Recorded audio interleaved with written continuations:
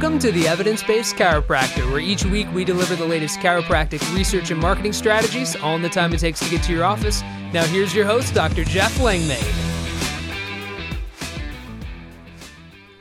Hello and welcome to the Evidence-Based Chiropractor. I am your host, Dr. Jeff Langmaid. This week we are back with more research in a really cool study that's all around the multifidus muscle and its association with low back related pain duration, disability, and leg pain.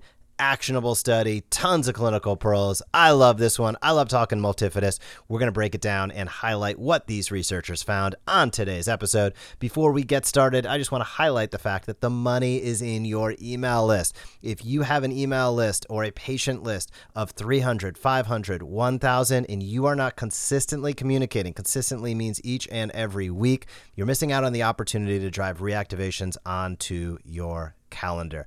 Keep old, make new friends and keep the old, as they used to say. Definitely applies to your patient list, and it just eases the stress on your new patient acquisition when you have a steady flow of reactivations. If you want to discover how we help over 300 chiropractors do this around the world each and every week, completely automated, you can check us out at thesmartchiropractor.com and schedule a demo. We have a 3x ROI guarantee, so why wouldn't you do this? Especially if you're not doing anything with your email list. Hop over thesmartchiropractor.com, schedule your demo today. And as I said at the top, we're talking research. I'm going to drop a link to this study down in the show notes, and it is titled Lumbar Multifidus Muscle Morphology is Associated with Low Back Related Pain Duration, Disability, and Leg Pain, a cross-sectional study in secondary care. This thing was published this month. It is hot off the press, and it is a good one.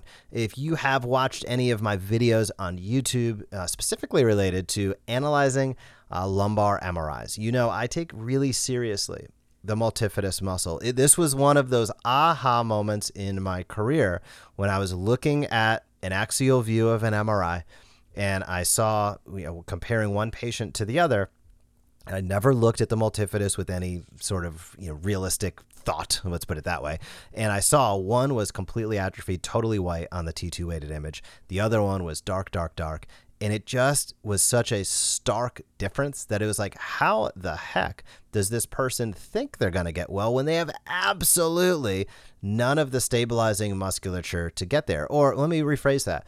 How the heck do they think after one visit they're going to get well when they got a lot of work to do? They are so deconditioned that it just really clicked with me to say, this is an opportunity to really be able to understand at a higher level what's going on with the patient, and then be able to accurately describe that during my report of findings, being able to accurately describe the clinical course that they're about to take, because my expectations on somebody's recovery when they have really great multifidus tone, so to speak, or a cross-sectional area, it just looks healthy, versus one that it has tons of fatty infiltration.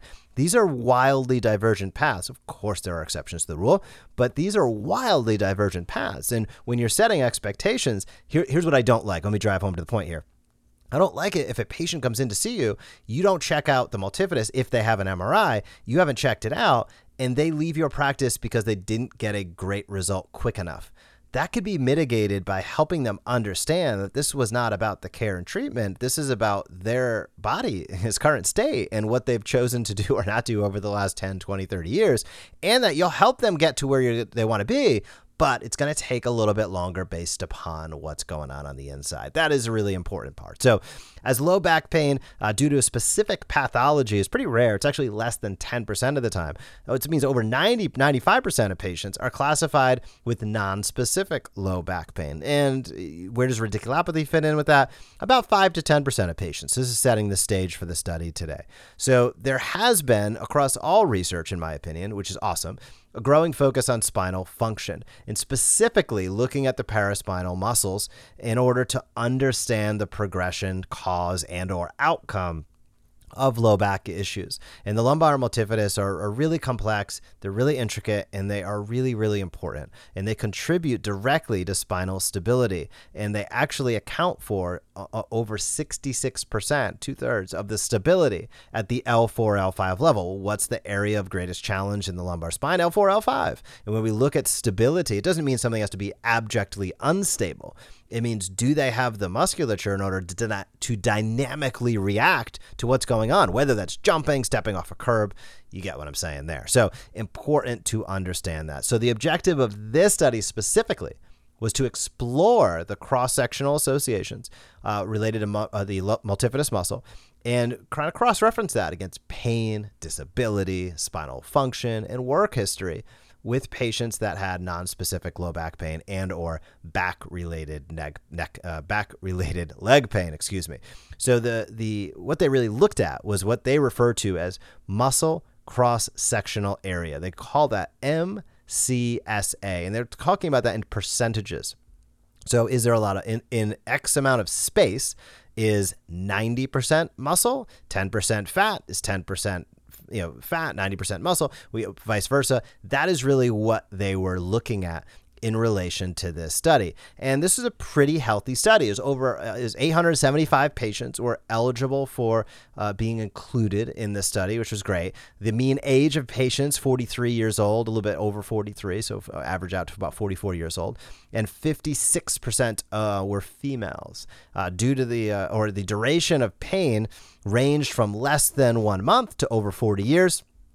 And there were 2% that had no current low back pain and 13% no current leg pain. So a pretty wide berth as far as pain duration, but 56% female and about 44 years old. They found consistent associations between the percentage of the cross-section of the lumbar multifidus and low back related disability and leg pain intensity, with lower disability and leg pain ratings in patients with a higher proportion of pure muscle cross-section. So we're going to talk about that in a moment. It's a little bit confusing to read like that. We'll break it down. So what does it mean? It means on average, patients with higher multifidus quality reported lower levels of low back pain, which is probably what you would assume to have seen, and they highlighted it here. So there's a variety of arguments, highlighting, why is this relationship here? And it's not exactly clear what the answer is at this point in time. One might be, which comes first, the chicken or the egg, the classic, right? And that seems to be the case with the multifidus. Did an injury cause the multifidus to degrade, or did degrading of the multifidus lead to an injury? And the truth of the matter might be some of both, and it depends, which is my favorite answer. It depends, right? There's a lot of factors that go into that, and it's probably not unilateral. It's very dependent upon the individual, because we all know people who have been totally sedentary for decades, totally pain-free, and then they bend over, bang, all of a sudden something's lighting up in their low back. We see that all day, every day. We also know people that, and that was probably degenerative change, right? Or infiltration of fat, degeneration of the multifidus over a long period of time, that then when they bent over, that was it. We talk about that all day, every day as chiropractors, specifically because we see it all day, every day with our patients. There's also the opposite, where people are in great shape, they have great multifidus tone, and they just suffer an injury, right? And the injury stimulates their disability to move, and then they cascade down and the multifidus wastes away because they never get up and moving again. So both cases make sense to me, and they don't highlight one over the other. They say, well, it's still trying to be determined. I think the answer is both in this case. So findings from this study do appear to identify an inverse association that may exist between two interesting parameters.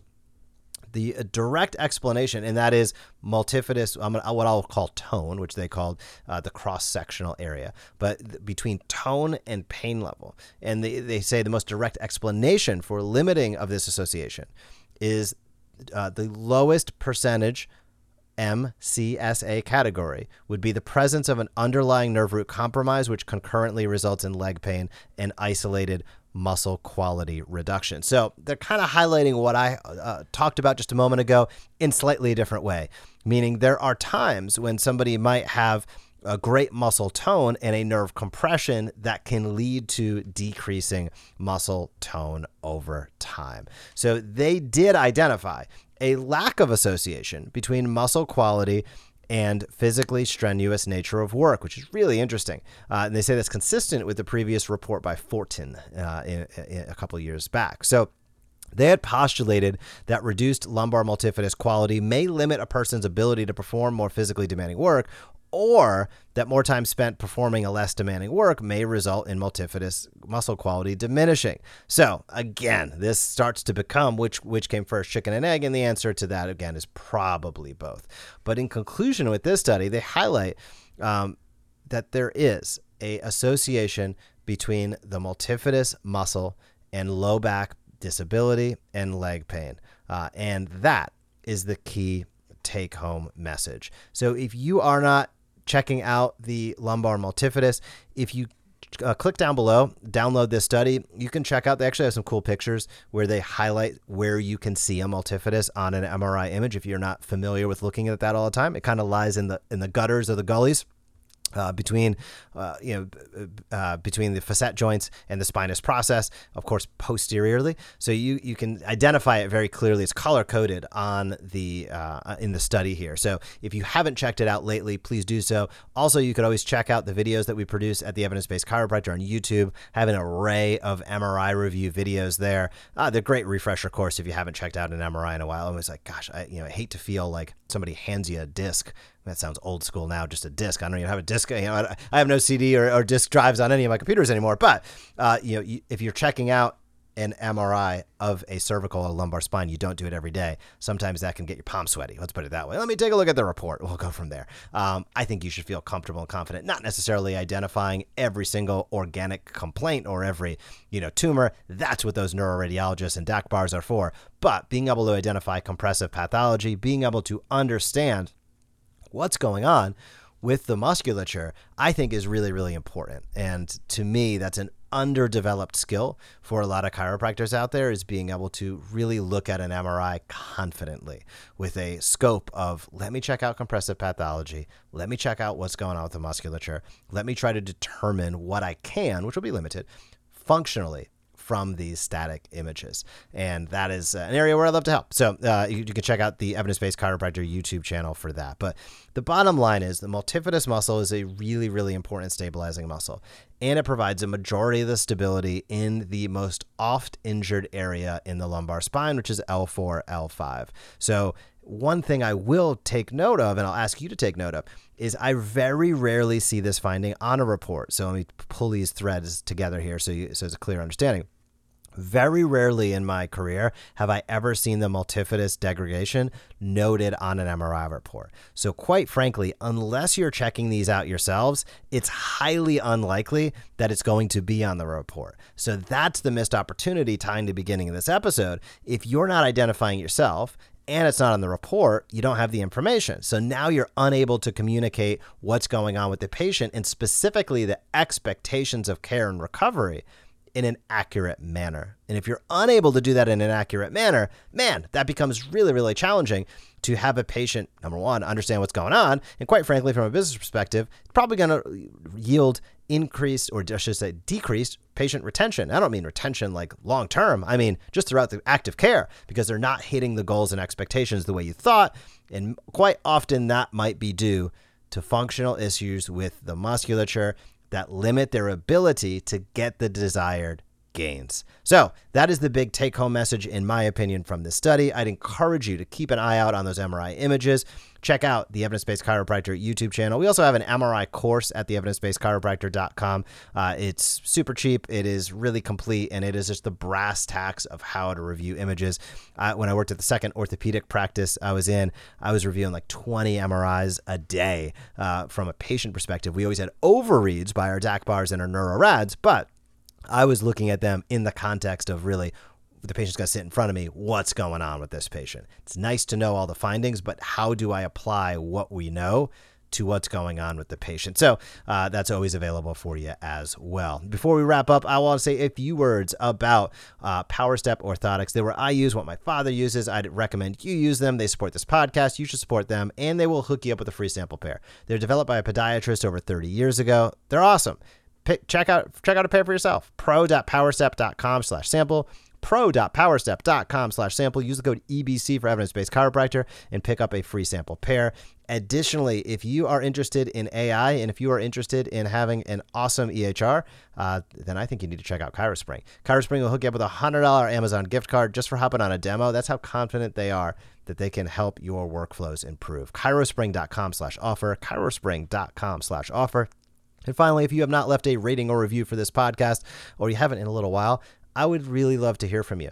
I'd love to see what we can do for some reviews out there. So if you are liking what you are hearing or you have feedback for it, click how many stars, write a line or two. That helps us get found by more and more docs each and every week. I really appreciate you being a chiropractor. I appreciate you listening. Have a fantastic week in practice, and I will talk to you soon. Thank you for joining us on this episode of the Evidence-Based Chiropractor. If you want to grow your practice, come back for next week's episode. If you want to grow faster, visit the evidencebasedchiropractor.com and join our MD Marketing membership today.